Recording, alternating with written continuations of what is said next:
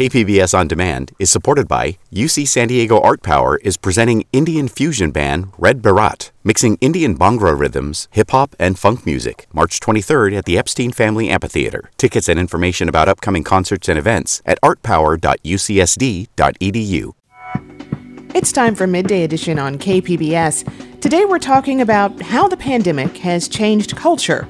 I'm Jade Hindman. Here's to conversations that keep you informed, inspired, and make you think.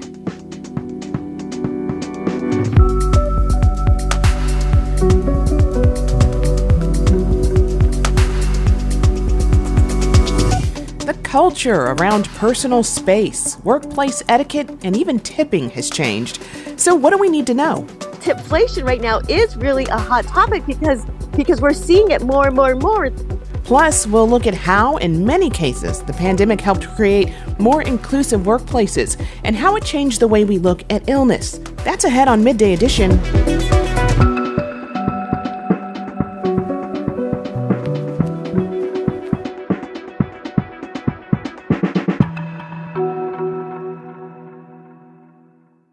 KPBS On Demand is supported by UC San Diego Osher Lifelong Learning Institute, hosting an open house to learn about the upcoming classes and seminars, member benefits, and meet the volunteer leadership team. Saturday, March 30th. Registration at extendedstudies.ucsd.edu/OLLI. The World Health Organization has ended the global health emergency for COVID, and later this week, the U.S. health emergency for COVID will expire. Still, health officials say while the emergencies are over, the pandemic isn't. That leaves many of us in a gray area, especially since so much changed during the pandemic. For example, what's the appropriate thing to do when you're sick with a cold or any other respiratory illness? Are the days of going to school or into the office sick over? And what about tipping? Now that it seems everyone expects one, what's the proper amount? And what's proper etiquette? Well, Jules Hurst is an expert in etiquette. She graciously joins us. Jules, welcome to Midday Edition. Thank you. Thank you so much for having me. Glad to have you. All right. So what changes have you seen when it comes to tipping since the start of the pandemic? So during the pandemic, especially as we knew that we weren't going anywhere anytime soon, right? And we really relied on the delivery, people putting the groceries in the back of our trunk. I mean, we really relied on them so heavily that we felt compelled to just tip them, right? And we were tipping them above and beyond, more so than what we would have any other time. And that just kind of stayed.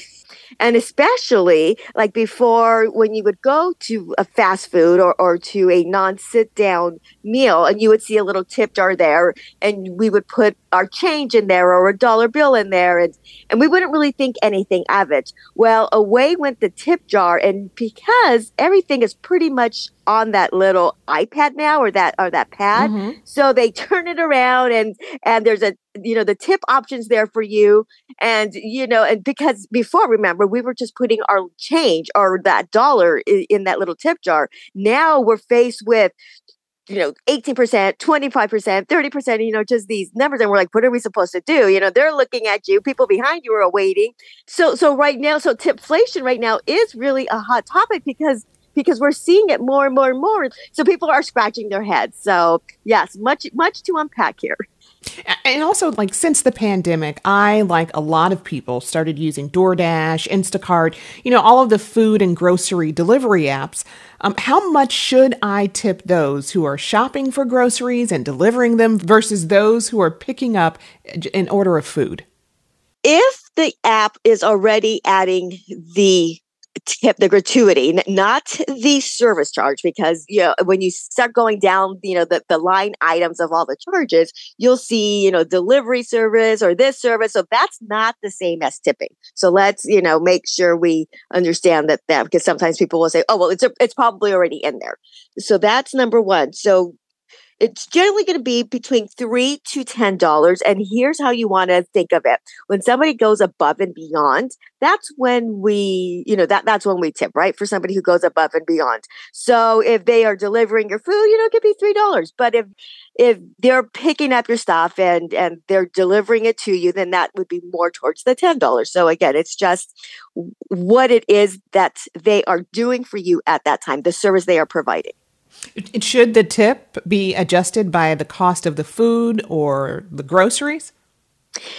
And I'm thinking about how to answer this one because, again, if it's just somebody who's bringing it, who's just picking up a large order, putting it in their car and delivering it to you. But let's say you live upstairs and they have to take multiple trips and it's raining, so there's a lot of variables. So again, you may want to give a little bit more to that person who has to take multiple trips up the stairs to the back of the complex in the rain versus somebody who's literally just picking up bags from the counter to their car, from the car to your front door.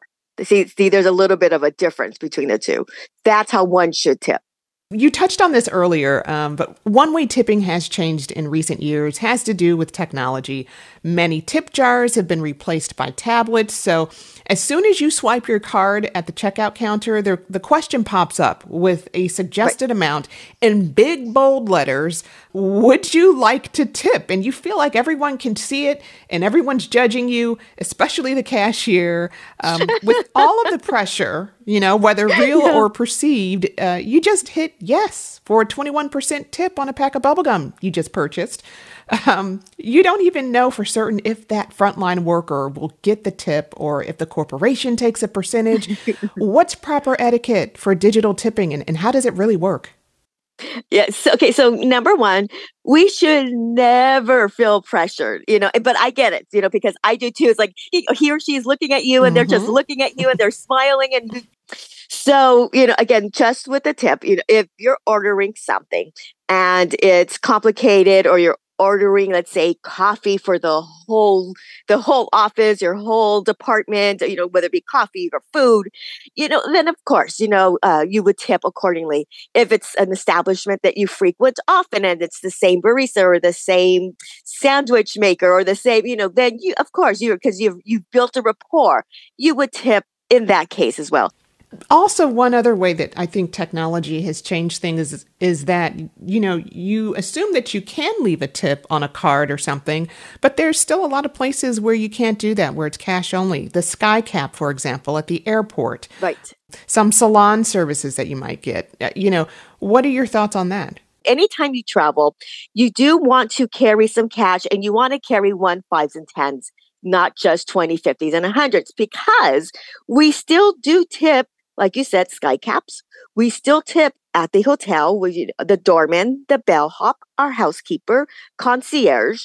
So we need dollars for them because, as you mentioned, there is no credit card transaction, right? Because they're providing a service. And until we see their Venmo QR code, there is no other way to tip them, this is something, if they provide a service, we need to tip them in cash. You mentioned tipping hotel employees. What about housekeeping? Sure. So housekeepers, it would be $2 to $5 per night. And that would be because a lot of hotels are no longer cleaning on a daily basis. They'll clean I think I've seen some that say like every second day or every third day. But, please do let us know if you need towels, etc. So if you are going to request extra towels, you would give them, again, $3, $2, $3 every time, they bring you something.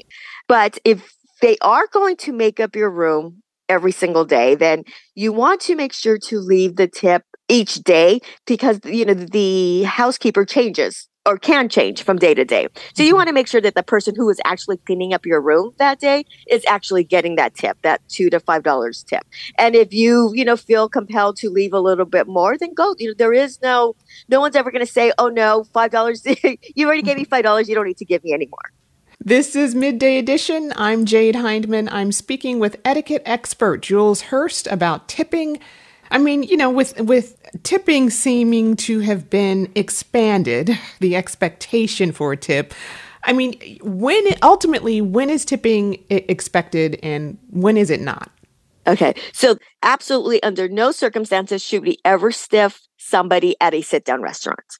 That is, that one is there. And also, with that being said, the national average for tipping at a sit-down restaurant is 18 to 20%, I think, with like 19 or 20% being like the amount every single time. So when you're thinking about is this restaurant in my budget? you have to think about the tip as well. It's not, oh, do we order another round of drinks or do we give the whole 20% on tip? That's not the question. So the tip has to be part of that overall budget. So that is something that we don't want to skip out on. The same thing with our nail salon, with our dog groomer, anybody who provides a service like that, any kind of beauty, your dog, sit down, we don't skip the tip. You mentioned the salon, and from what I remember before the pandemic, the rule was always to tip the hairdresser, for example, but the owner of the salon doesn't get a tip. Correct. So, but a lot of that has changed now, right? Because oftentimes there's not even a salon to go into. Everybody has their own studio in a solo salons or something. Yes. But still, your beautician is asking for a tip, but they technically kind of run their own business. What do you think about that? I would still tip because they're still cutting my hair. They're still providing all the same service with the same overhead. And we all know how expensive everything is getting. So I factor that in as part of when I'm going to go get my hair done, I know how much that's going to cost and I know how much I have to tip. Again, because everything is so expensive. A lot of us are just trying to make it. Since the pandemic, what areas do we tip in now that we didn't before? Starbucks. And so a lot of your coffee houses, a lot of I guess it would be fast food, but they're not really, it's not a chain fast food. So a lot of your smaller restaurants that like for lunches and your food trucks, they all have their QR code so that you could tip them. So a lot of anybody who's providing some type of meal is asking for a tip. Whereas before it wasn't like that. Is the tipping percentage the price including tax or is it pre-tax? Ooh, excellent question. It's pre-tax. Okay. All right. Yeah. Good to know. Yeah, you don't want to tip on tax. All right. Even in those apps, I think it's including the tax in there when it gives you a suggested amount. I don't know. Yeah. And so one more thing on the apps and on the screen. So let's go back to that coffee house, the non-sit down establishment. You can hit the other. So let's say this person and you ordered just a regular black coffee, nothing fancy, and you want to leave something, but you don't want to leave, the 15, the 20, the options given. There is that other option that you can also click and put your own amount. I mean, at the end of the day, everyone is deserving of a tip. Should that be put on consumers and customers or corporations to just pay a fair salary, a living wage? And that's the argument. Yes. Why is it on us to have to bridge the gap on their, in their wages? But that is the argument. I would say pay them more. And maybe we can still tip them a little bit, but at least we wouldn't feel the pressure. Right. Because I feel right now like we as consumers are feeling pressured to bridge that gap. Now, I want to dive into what we should be thinking about when we are sick. I mean, the rules for what is acceptable when it comes to being sick have changed. If you sneeze out in public, you're likely to get a mean side eye rather than a bless you now, But before COVID, there was an emphasis on toughing it out, going to work, kids going to school, even if they're sick with a cold and a bad cough and sneezing. What's proper etiquette now? Yeah, we never should have gone to school because then you get other people sick. But yes, they are expecting you to go and just to tough it out. But like any other time, if you have a fever, stay home. If you're coughing and coughing and coughing, stay home. If you're getting over it, if you have a little bit of a sniffles, that would be okay to go. But if you're coughing so much that you're not even really paying attention, then why are you there? And like you said, one little sneeze and everybody's looking at you like, oh my gosh, right? And they're get away from me. So you really have to use your best judgment. And if you don't feel well, again, you shouldn't have to go if you have a fever. Yeah, it feels like the social norms and culture around that have certainly shifted. They certainly have, especially because, you can't, even though a lot of organizations are frowning upon this, but you can still work from home. So they'll say, well, you can stay home, but can you still do XYZ? Well, okay, well, then I'm not really calling out sick. I'm just working from home. So that's where you have to make a clear distinction. Am I calling out sick, meaning no work? Or am I just working from home because I've got a fever and I don't really want to go in to the office? Right. And what about social distancing and personal space? Before the pandemic, it was common to give hugs and handshakes for greetings. Now, when you reach out for a handshake, you're likely to get a fist bump instead. And some people are really anxious about their personal space being violated by a hug, So what are the rules around greeting people? First off, a good rule of thumb is to be about 8 to 10 feet away from the next person, right? So that's kind of like our personal, like our boundaries. If our body language in this case plays a lot into it. So if somebody comes up close to you and they come up really close, uncomfortably, just take a step back. So if you're with someone and they do that, that doesn't mean that, they want you to take a step back with them. They're just trying to get, some more space between the two of you. So if you are let's say in a situation, whether it be business or just you're seeing someone and you know that the handshake is coming and you are not fine with that, then you can simply either just put your hands together just by your chest area, kind of like grasping them and, just with a head nod, good to see you, kind of like a gesture. And that should tell the other person just by doing that, I'm not shaking your hand because my hands are here by my chest. If you're going to do a fist bump, then as you're putting up your hand, instead of putting it up to give a handshake, automatically create that fist bump. So that way, that person that you're going to be exchanging this with knows what is acceptable behavior for that interaction. You have to set your boundaries. Set your boundaries. Absolutely. Correct. And you cannot be offended. Some people get so bent. Well, they don't want, it has nothing to do with you. Or maybe it does. But for the most part, it does not. It's not always about you. It's that other person's comfort level. And there's nothing wrong.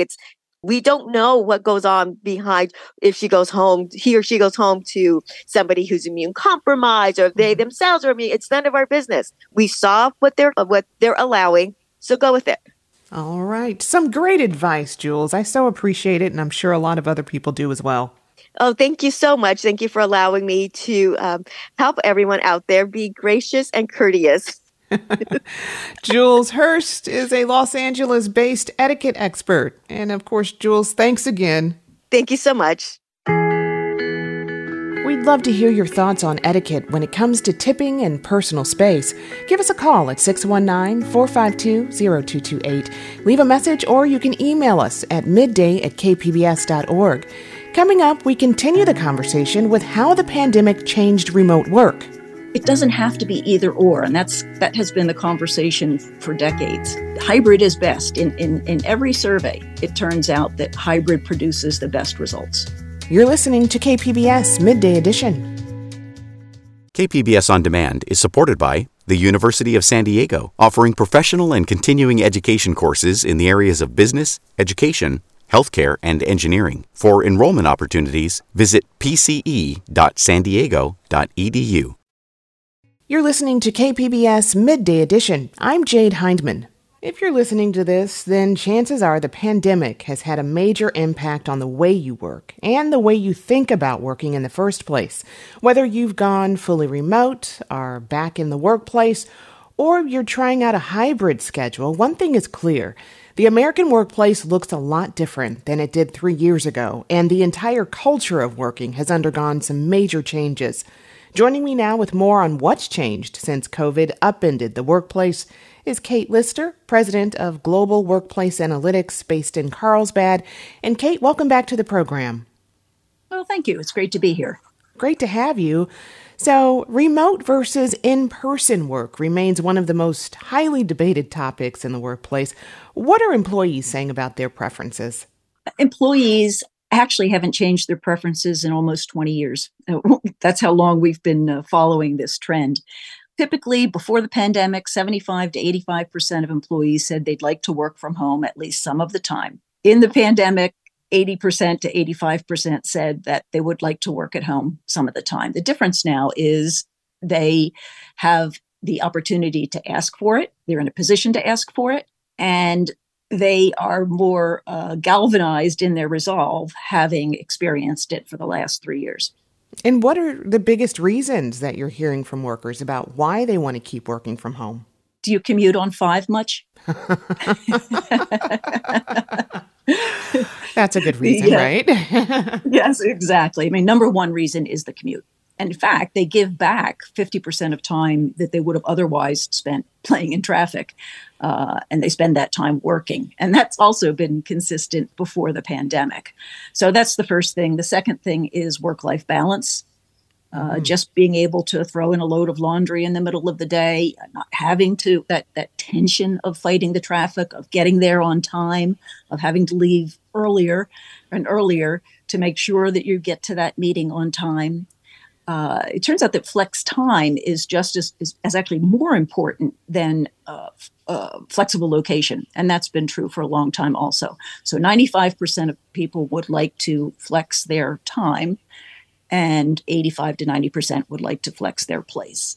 And it's about control, I think. You know, we want some control over our lives. You know, I imagine employers have a different perspective, too, when we're talking about the biggest reasons people do want to work a hybrid schedule or just work remotely altogether. What can you tell us about what employers are thinking in terms of that? It's actually, the gap has really been reduced in the last couple of years. At the beginning, employees and employers were very far apart. And prior to the pandemic, only 5% of employees worked from home half-time or more. During the pandemic, it was like 60%. So big change. And where they've come together is around that hybrid time. There are more employees that want to work fully from home. About 30 to 35% want to work fully from home. Managers want only about 25% or 20% of managers want them to be fully remote. About 15 to 20% want to be fully in the office. So maybe they don't have a place to work at home, and that has been a problem during the pandemic. Maybe they like to go to the office to get away from whatever it is at home. And then the balance is in that middle, hybrid. The employers are pushing for in the office 3 to 4 days a week. Employees are pushing for home 3 to 4 days a week. And historically, it's been for people that have worked from home, the average has been 2.5 days a week. So the tension is there, but we're getting there. The problem is they're asking people to come to the office and people aren't coming. I think that's probably the biggest reason I'm getting phone calls from companies today. So why are companies wanting people to come back to the office? That's the first thing I ask them when I talk to them. You know, why? And I get typically it's we feel like productivity is going down. We feel like it's hurting our company culture. We feel like it will impede aviation. It will reduce employee engagement. And so I say, okay, and how have you measured that? And I've never had any company leader that has shown me the measurement. They don't measure it. It's a feeling. And so, you know, you've got these leaders who want to lead, who want to have their people around them, and they're just grasping at straws for why. There's good reason to have them come in, but there's evidence, there's a long history of evidence in each of one of those categories that shows it's just not true. People are more productive, culture has not suffered, engagement is actually better at home, all of those factors. Oh, innovation. The innovation actually is a 2-part process. You're most creative when you're alone, right? In the shower, where you have your great ideas in the car, and you're most innovative. You're bringing those creative ideas together and turning them into something viable in groups. Yeah. So it doesn't have to be either or, and that has been the conversation for decades. Hybrid is best. In every survey, it turns out that hybrid produces the best results. What do you think's behind them really wanting to get people back into the office, despite what data suggests? 2 things, I think. The first is trust. They don't trust their employees to work untethered, in spite of the fact that 80% of managers say that people were as productive or more productive during the pandemic. There's that worry, there's that doubt. Are they sitting on the sofa eating bonbons? Well, who cares if they are, if they're actually producing the results that they're supposed to produce? In a lot of ways, the pandemic didn't create management problems, it revealed them. And one of the things that it primarily revealed was that managers don't know how to manage. They're not managing by results, they're managing by butts in seats, backs of heads, which doesn't tell them anything about a person's productivity. I mean, the highest time online shopping is during work hours before the pandemic. So what does that tell you about whether or not they're actually fully working when they're in the office? The second thing, I think, is sort of the typical leader is probably on the extrovert scale, probably has a pretty high self-opinion. We saw this with, I won't mention the name, but a very large company that came out early in the pandemic and said, no good will ever come of remote work. I was actually interviewing his director of HR the next morning. And I said, hey, am I allowed to ask you questions about this? Because that really created quite a stir.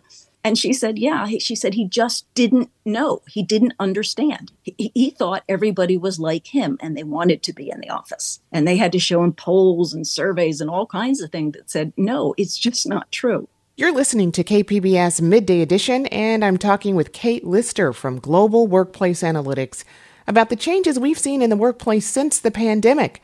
And Kate, I want to talk about this idea of the work from home boundary now, this idea that the line between your home and your workplace has been erased with the advent of remote work. What kind of impact can that have on someone?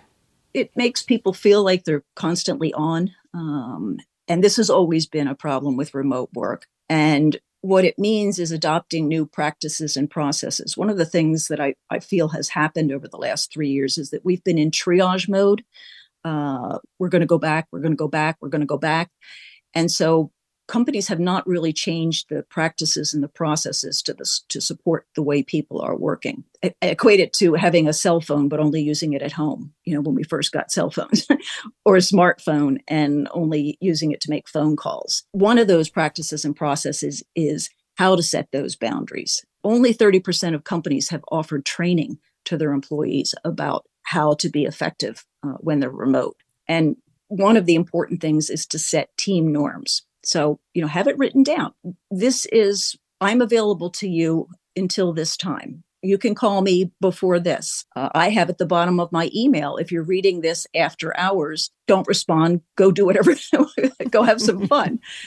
To sort of set the pace that if maybe I want to work at 3 a.m, but that doesn't mean that my people do. And so it's really about having those conversations and the understanding of what's fair. On the other hand, I don't really agree with some countries like France, who has put in, I forget what they call it, but essentially they block the VPN after working hours so that employees can't work. Well, it doesn't make sense to me either, because one of the benefits of working remotely is that you can shift your time. And as I said, a lot of people want to do that. And some of us are night owls, not me, by the way, that want to work at 11 or 12 or 1 a.m, or maybe because of their family situation, that's when they have to. So it really comes down to individual choice. And there just is no one size fits all in this game. It's different by country. It's different by region. New York is different than Texas, than San Diego. It's different by personality type. It's different by life stage, all kinds of things. And so, what a company really needs to understand is, what can we support best with the office? What are the activities that are going to be done there? And how do we best support them? Because quite frankly, I think one of the reasons people don't want to go back to the office is because they made them so bloody miserable over the last 10 years. What comes to mind is that being able to be flexible and sort of work with everyone's needs within the company is really kind of a part of being inclusive, right? Absolutely. And one of the things that I really hope we can take forward that we learned from the pandemic, that we were not inclusive. When we were working with people at a distance, those people were ignored, basically. And early in the pandemic, those people sort of started saying, hey, wow, I really feel like I'm more part of it because we're all this egalitarian square on the screen. It also allows people to hire from different areas that allows them to bring in people of different cultures and race. The disabled, the Bureau of Labor Statistics showed that the disabled are more highly employed now than they were before the pandemic. I mean, isn't that great? Yeah. Do you think the pandemic really encouraged people to put their own needs as an employee above the needs of their employer? Oh, yes. Microsoft did a big study of 10,000 people or so and showed that there's been a total shift in what people value. And over 50% of people said that they now value their work-life balance over their job. They've put themselves first.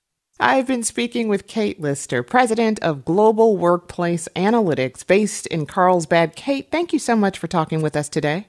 Great to talk to you. When we come back, we'll talk about how we should be thinking about illness. I would never just be light about having COVID because it still has this unpredictable aspect that someday, hopefully, will triumph over. That's ahead. You're listening to KPBS Midday Edition. KPBS On Demand is supported by the San Diego County Toyota dealers, whose commitment to customers extends to giving back to the community and who are proud to support the City of San Diego lifeguards with their important role of keeping our beaches safe. Toyota, let's go places. You're listening to KPBS Midday Edition. I'm Jade Hindman.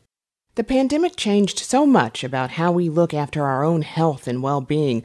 But how has the era of COVID-19 impacted what we do to safeguard our health and what we know about illness in the first place? Joining us now with more on how COVID has changed our perceptions of sickness and health overall is Dr. Eric Topol, director of the Scripps Research Translational Institute in La Jolla. Dr. Topol, welcome back to the show. Thanks, Jade. Great to be with you as always. Likewise. Okay, so I think most people listening have had at least a COVID scare, at least one time, wondering if the cough or itchy throat is COVID or a cold or just allergies.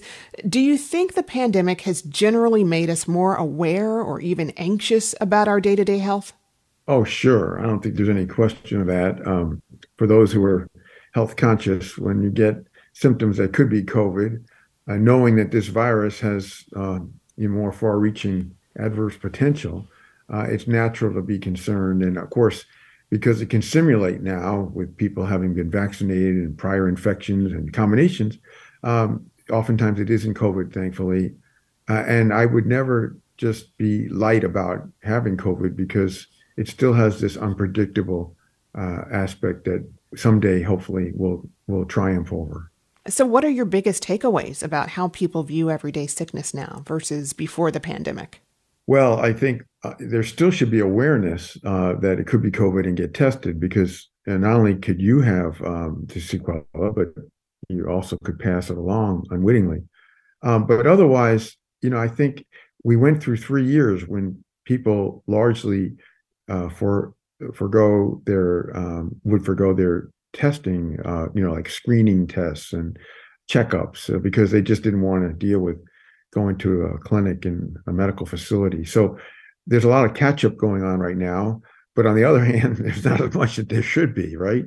So, people learn to kind of not do this stuff and not be as health conscious. And obviously, there was a lot of problems with being able to have a normal life and go to gyms and do things that were more in the health lifestyle positive. We're getting back to that now. We're still in this kind of endemic state where the virus is circulating, but overall, hopefully, we're going to get a reboot that people's health consciousness and lifestyles will be not only fully restored, but even go beyond where it was at baseline. But is it safe to get back out there, to go to the gym? I mean, it's still an enclosed area. I know for myself, it does create a little anxiety. Yes, there is a risk. It's small, though. The level of circulating virus is low. We're at the lowest wastewater, lowest hospitalizations, fatalities of COVID, since the beginning of the pandemic. I don't think the risk of being in a gym is appreciable. It's there. I think there's more of a risk when you're in a room with a large number of people indoors, especially when there's not adequate ventilation. Most times now, as you know, Jade, people aren't wearing masks. So when you're in that kind of setting, that should be a time to rethink about wearing a mask.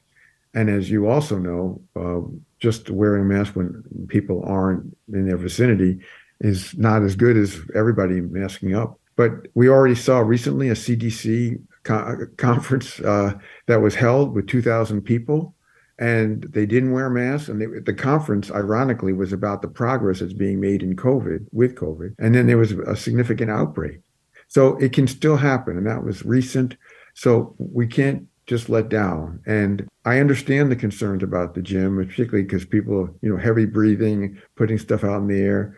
So obviously, you'd be better in a gym where there were few people or nobody else exercising, if you could pick your time. But also, the risk is getting low. And, a lot of people say you just got to move on with your life.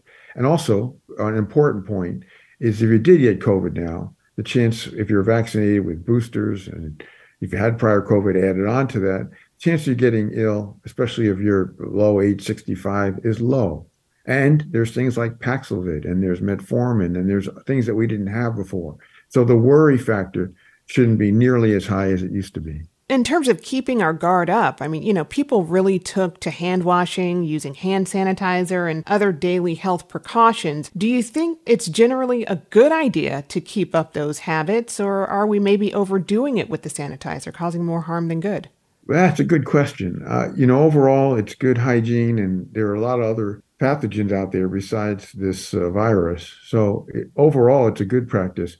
I think when you overdo it, then you start getting into this whole hygiene hypothesis about, things that we are more sensitized to pathogens. I mean, this goes back to the whole peanut allergy in children. And, I think that the concern here is if it's overdone unnecessarily, is that not good for your immune system? That is, some exposure may actually be helpful. So everything is good in moderation, Jane. I think this fits into that umbrella as well. And more to that point, a lot has changed in terms of taking precautions. For example, before the pandemic, it was common practice to just power through a cold and show up to the workplace or school regardless. I mean, how do you think the pandemic has changed that?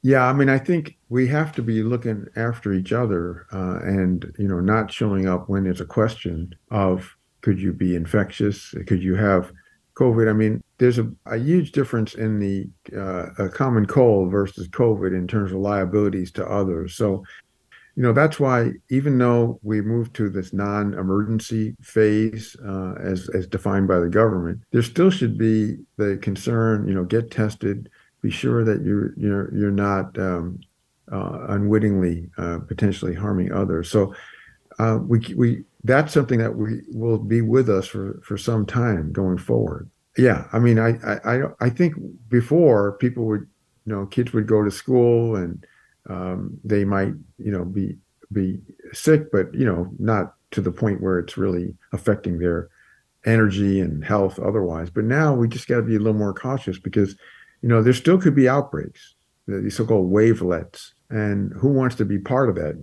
No less to be the one that is the patient zero that's, responsible. So, that's the sort of thing that, it's just being a good Samaritan to not be a vector of an outbreak.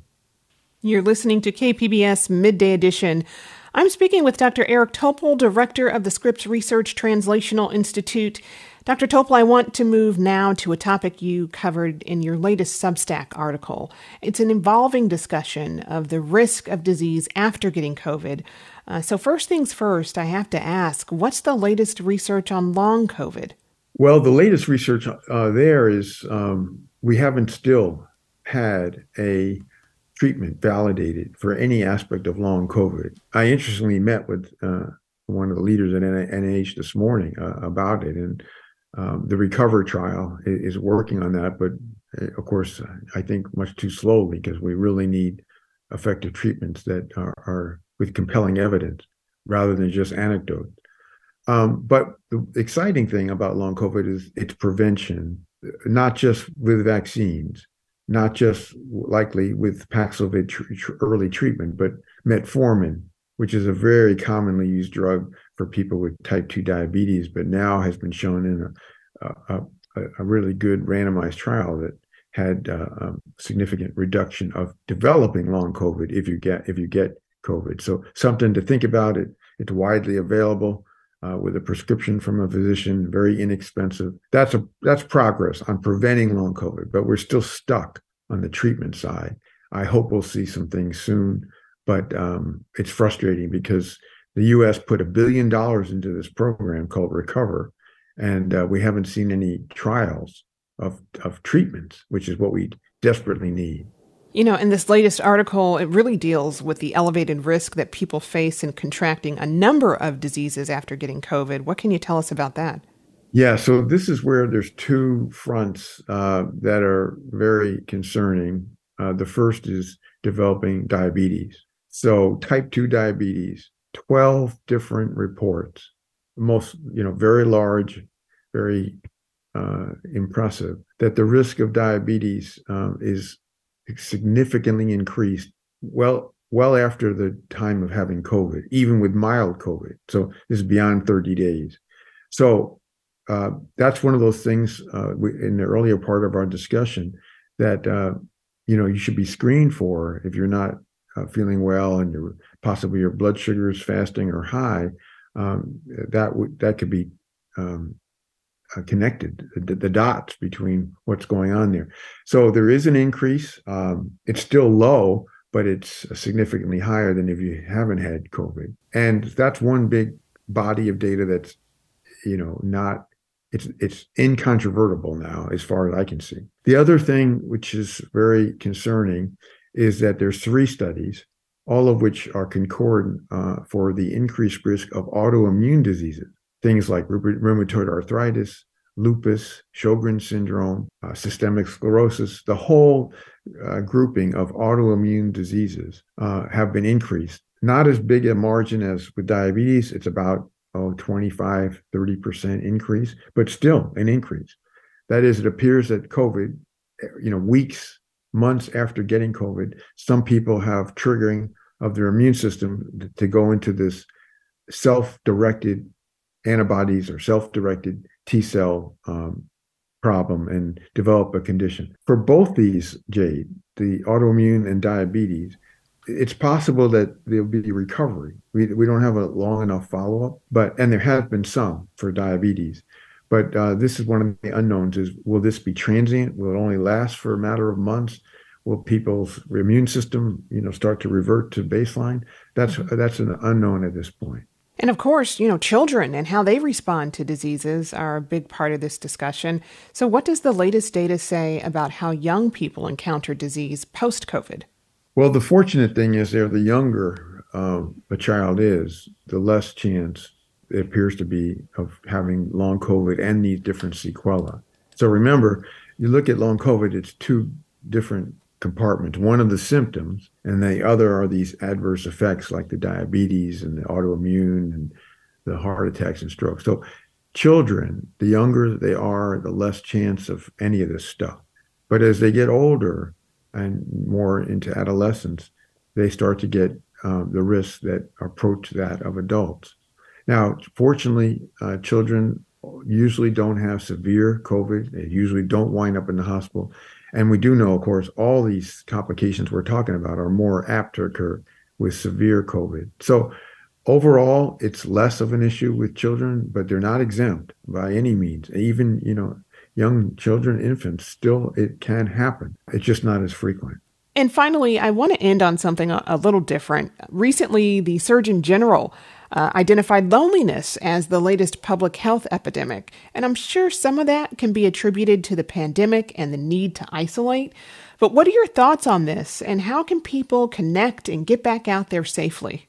Right, Jade. Our Surgeon General, Vivek Murthy, who's a good friend of mine, wrote a book about this on loneliness, and he is certainly an authority. And he's pointing out that this is a serious concern.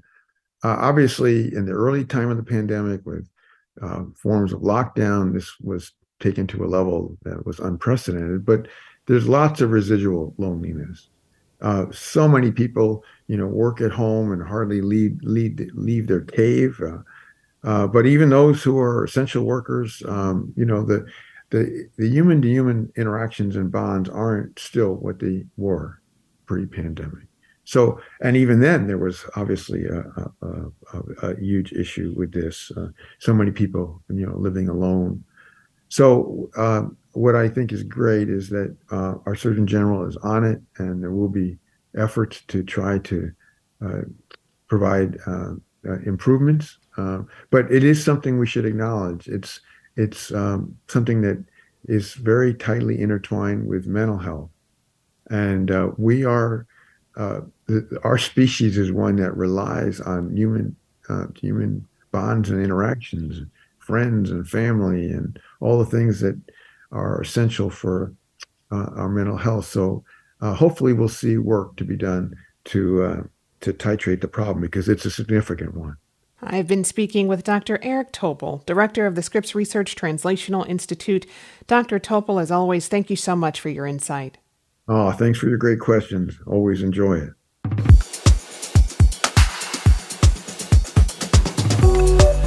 We'd love to hear your thoughts on today's show. Give us a call, 619-452-0228. Leave a message, or you can email us at midday@kpbs.org.